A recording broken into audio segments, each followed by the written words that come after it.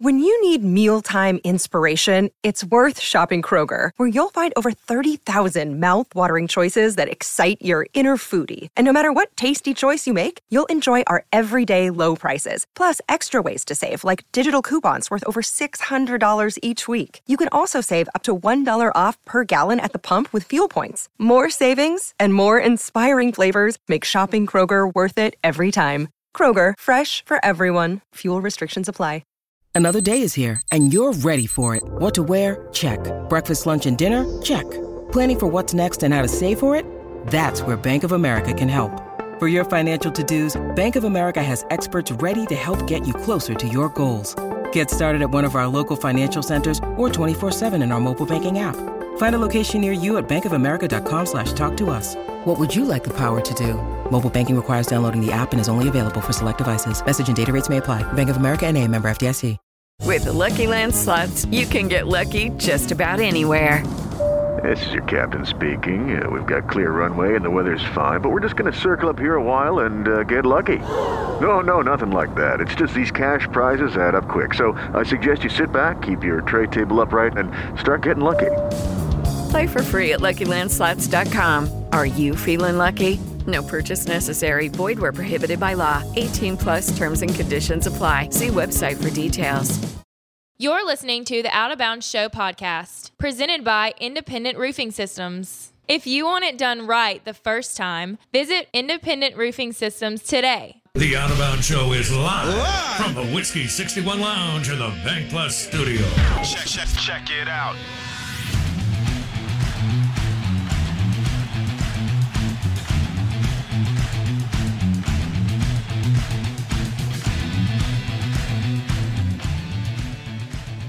Good morning. SEC Insider Hit, brought to you by Farm Bureau Insurance. Bundle your auto and home and save with your local Farm Bureau Insurance agent in any of the 82 counties in the state of Mississippi.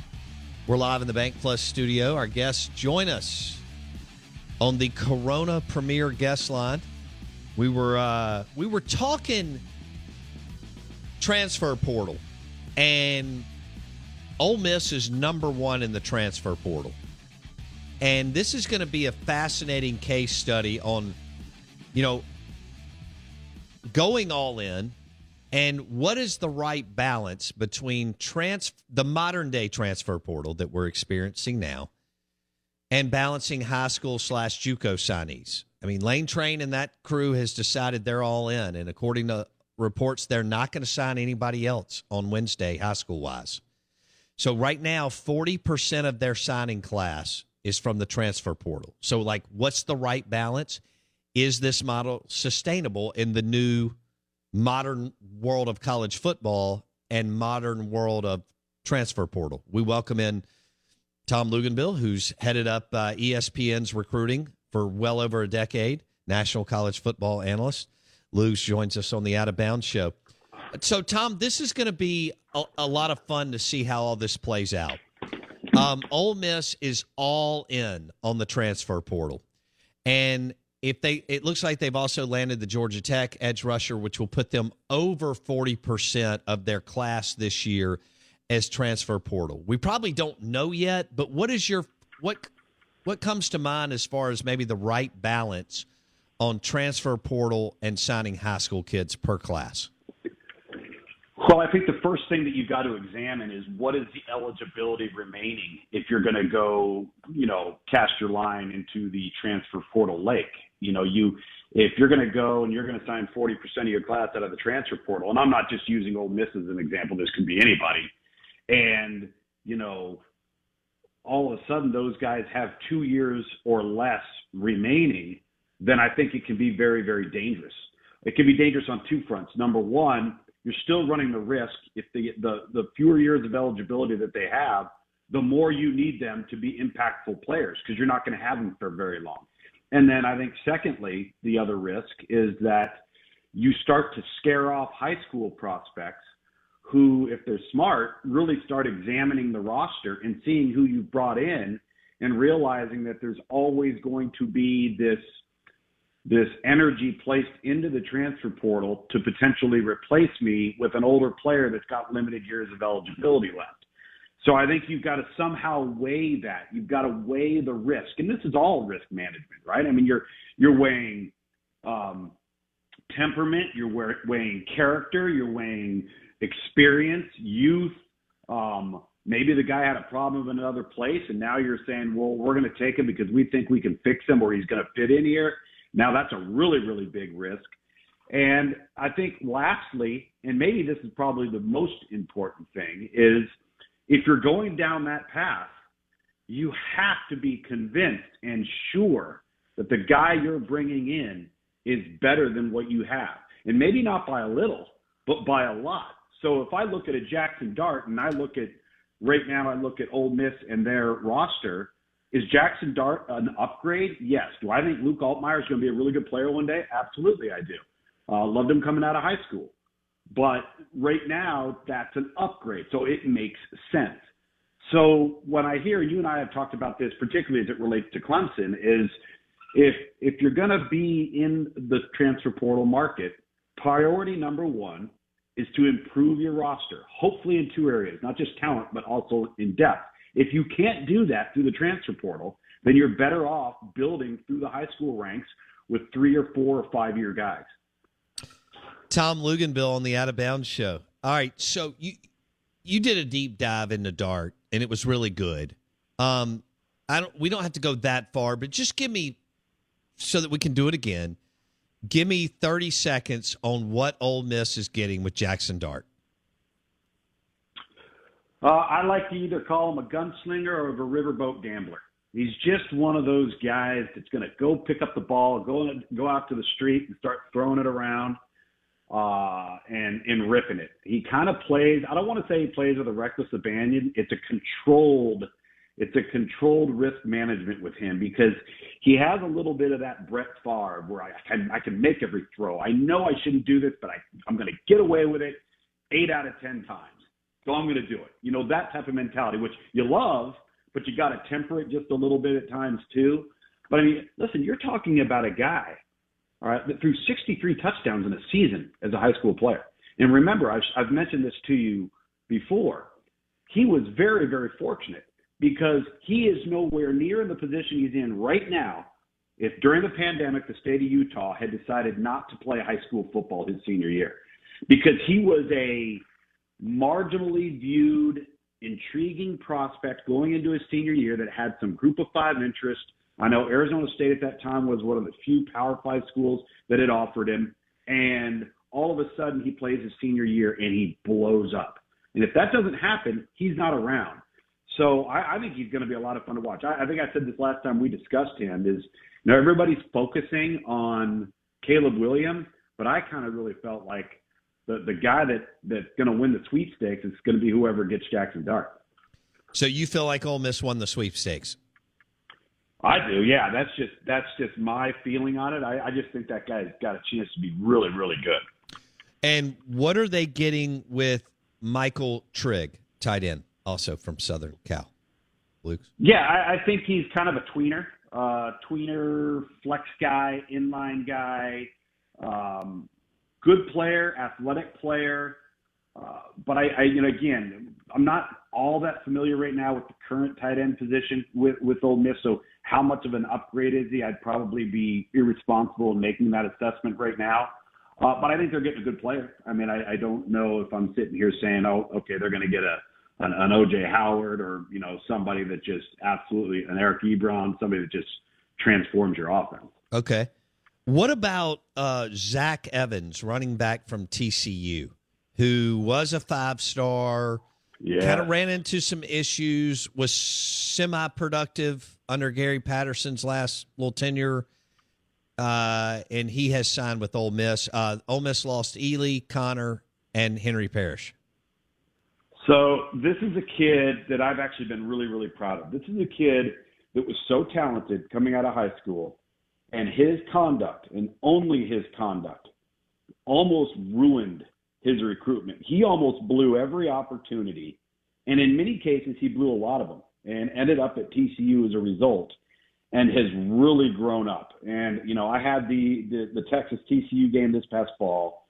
He's really, really talented, Bo, and I mean really talented. And as an as-advertised guy from what he was coming out. Now, the problem is during his tenure at TCU, they're just not very good.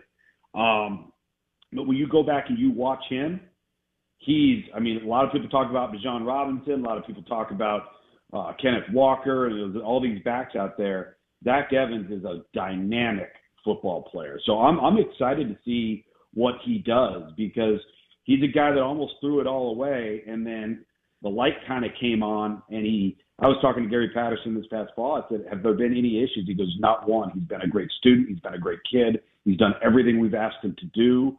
And so really neat to see him turn things around, because he might be a guy that plays for a long, long time. Okay. Don't you think this is going to be a fascinating case study it's not just Ole Miss, but this is what they're one of our local schools. And so we're heavy into these four schools, Ole Miss, MSU, Bama, and LSU. Yeah. But don't you think it'll be a fascinating case study as far as over the next few years as we're transitioning into a new modern world of college football and transfer portal on what is the right balance? There's no question, because what's going to start happening is you're going to start to see when you miss, how dramatic is the impact. When you hit, how dramatic is the impact. So, for example, Michigan State and Alabama last year, prime examples of when you hit on it, all right, it can just have this monumental impact in a positive manner in relationship to the season and your program.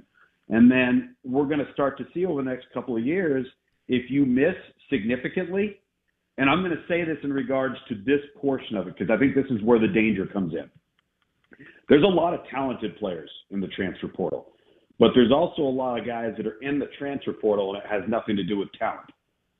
So if you decide to just ignore that side of it and you bring in 4 or 5 different guys and they're a disgruntled type of personality, or they're a locker room killer, or they're a coach killer, you're going to set your program back. And I think it's going to be fascinating to see who does their homework on what type of guy you bring in, how many of them do you bring in. And here's really the ultimate, I think, X factor in all of this is the extra year of eligibility is what is the big problem right now in college football. The transfer portal is a problem, all right? We've got to get it regulated. We've got to create some opportunities where it's okay to go into there, and then other areas where, all right, you can't enter the transfer portal. But until we get past almost 5 classes of an extra year of eligibility, the scholarships are going to be screwed up. And how these coaches navigate what scholarships they think they have, even though they don't know their hard number, and where they decide to allocate them is going to be very, very interesting. Tom Luginbill, national college football analyst with ESPN. He joins us on the Bucked Up Energy Drinks guest line. All right, let's switch gears, Tom.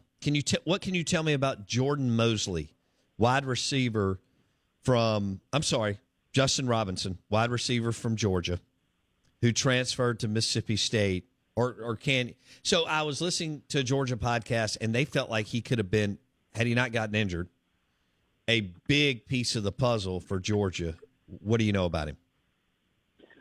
Yeah, so this is a kid that, he's about 6'4", about 210 pounds. I mean, he is a big, big kid. Now, back in 2019, he ran laser to laser 4.7. All right, now that's like running hand time 4.55. All right, so for a guy his size, he can really, really run. He's a 2019 kid out of that class. I just think that he's got a chance if he sticks and he just settles it out and is patient. He could be a really, really good, big physical target. Okay, so you like him?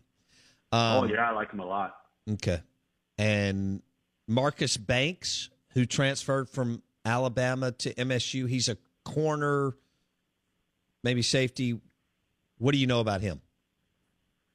Yeah, Marcus Banks is a guy that kind of played inside and outside, both not only coming out, but when he got to Alabama, I think he kind of found himself in a position of not quite knowing where – this guy was recruited by everybody. Okay, when I say everybody, I'm talking about LSU, A&M, Auburn, Baylor, Georgia, Alabama, Florida, Tennessee, everybody, nationally, USC, Ohio State, Nebraska.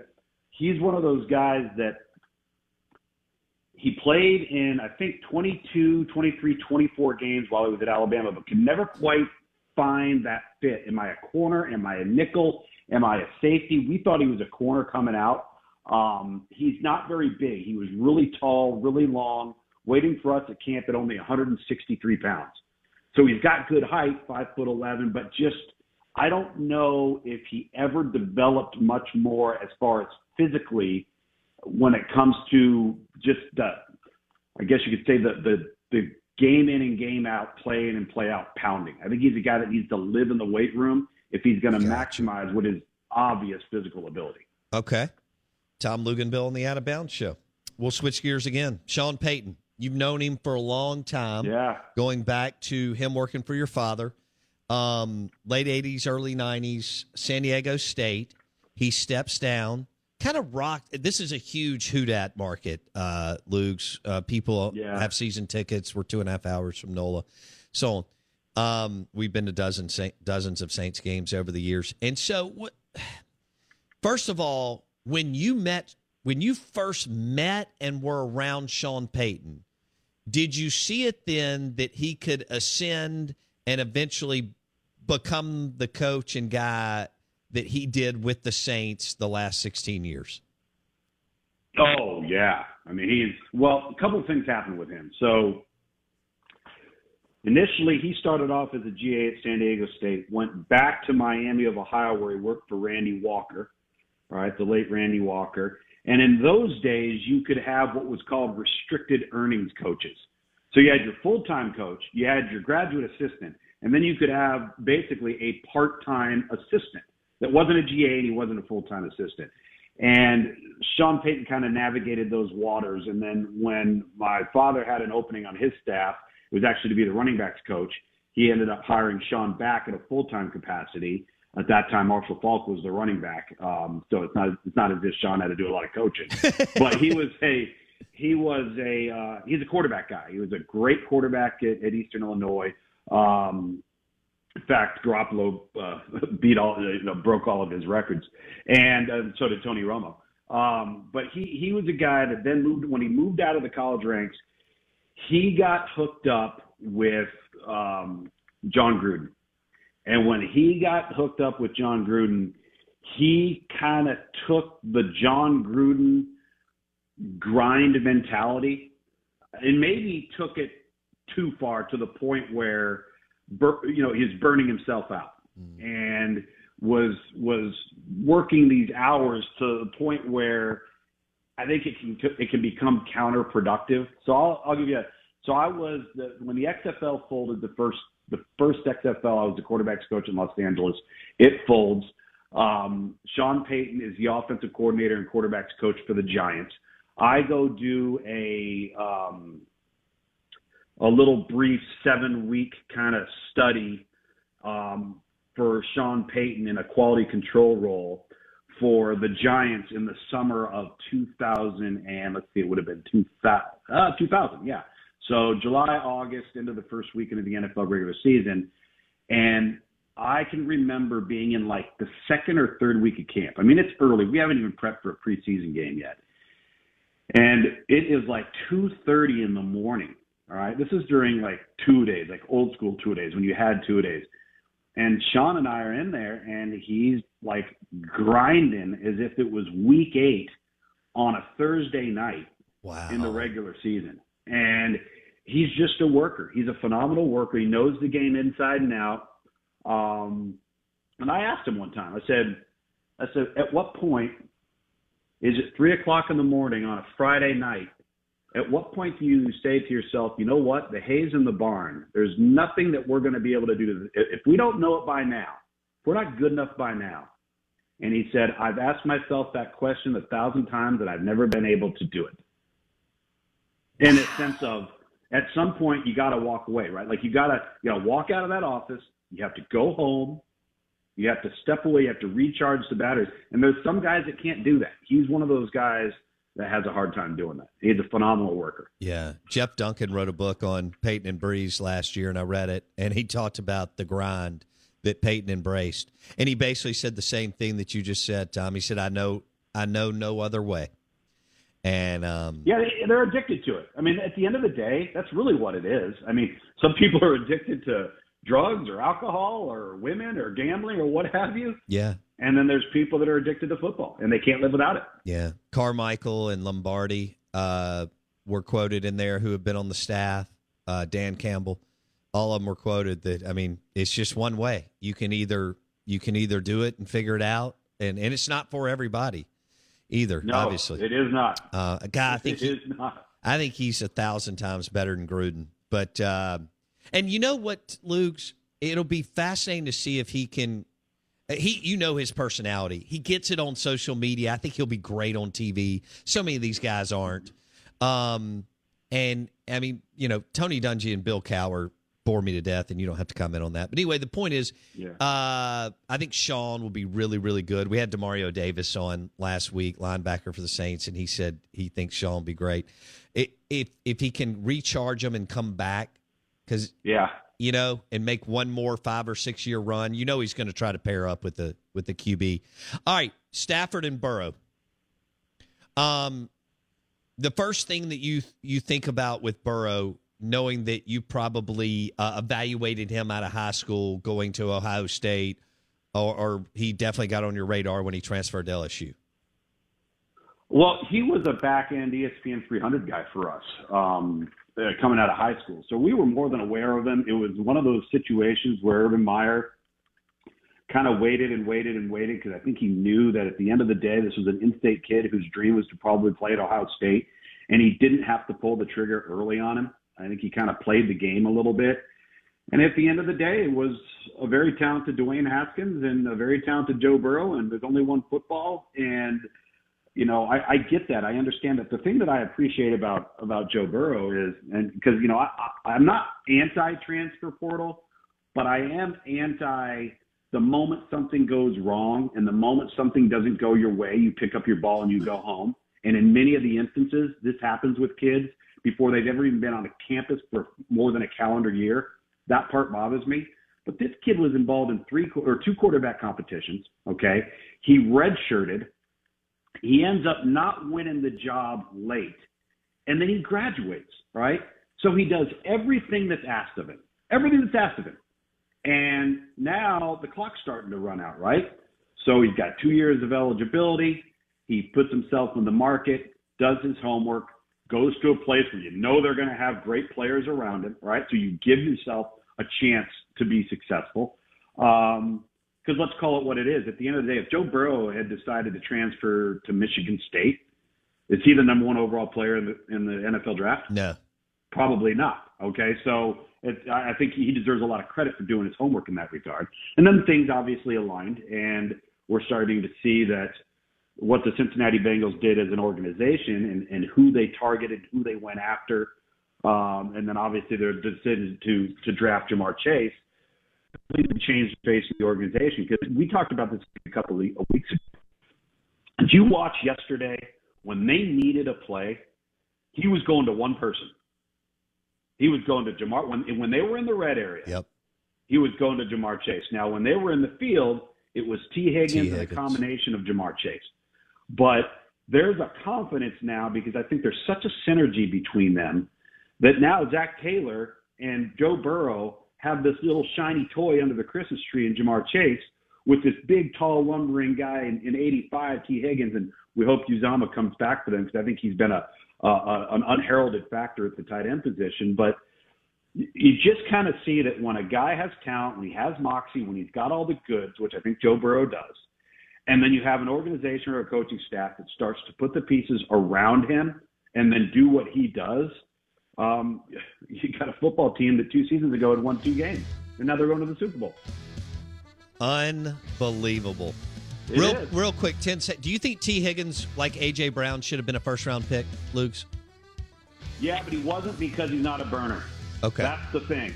I think if you asked A.J. and T to race, A.J. would win. I think A.J. obviously is playing like a first-rounder. It looks like T. Higgins is too. Man, that was fun. It's 23 minutes. Tom Luganbill on the Corona Premier Guest Line. Thanks, Lugs. Talk soon, buddy. All right, buddy. Man, that was fun. From Jackson Dart, Ole Miss, Mississippi State transfers, the whole how do you balance transfer portal and high school kids, to Sean Payton, and then little Joe Burrow and the Cincinnati Bengals. My Cincinnati Bengals in the Super Bowl. Incredible. Hour number 3 coming up on a Max Effort Monday, brought to you by USA Pawn and usapalm.com. Okay, round 2. Name something that's not boring. A laundry? Ooh, a book club. Computer solitaire, huh? Ah, sorry, we were looking for Chumba Casino. That's right, ChumbaCasino.com has over 100 casino-style games. Join today and play for free for your chance to redeem some serious prizes. ChumbaCasino.com. No purchase necessary. Void where prohibited by law. 18+. Terms and conditions apply. See website for details. Hello, it is Ryan, and we could all use an extra bright spot in our day, couldn't we? Just to make up for things like sitting in traffic, doing the dishes, counting your steps, you know, all the mundane stuff. That is why I'm such a big fan of Chumba Casino. Chumba Casino has all your favorite social casino-style games that you can play for free anytime, anywhere with daily bonuses. That should brighten your day a little. Actually, a lot. So sign up now at ChumbaCasino.com. That's ChumbaCasino.com. No purchase necessary. VGW. Void where prohibited by law. See terms and conditions. 18+.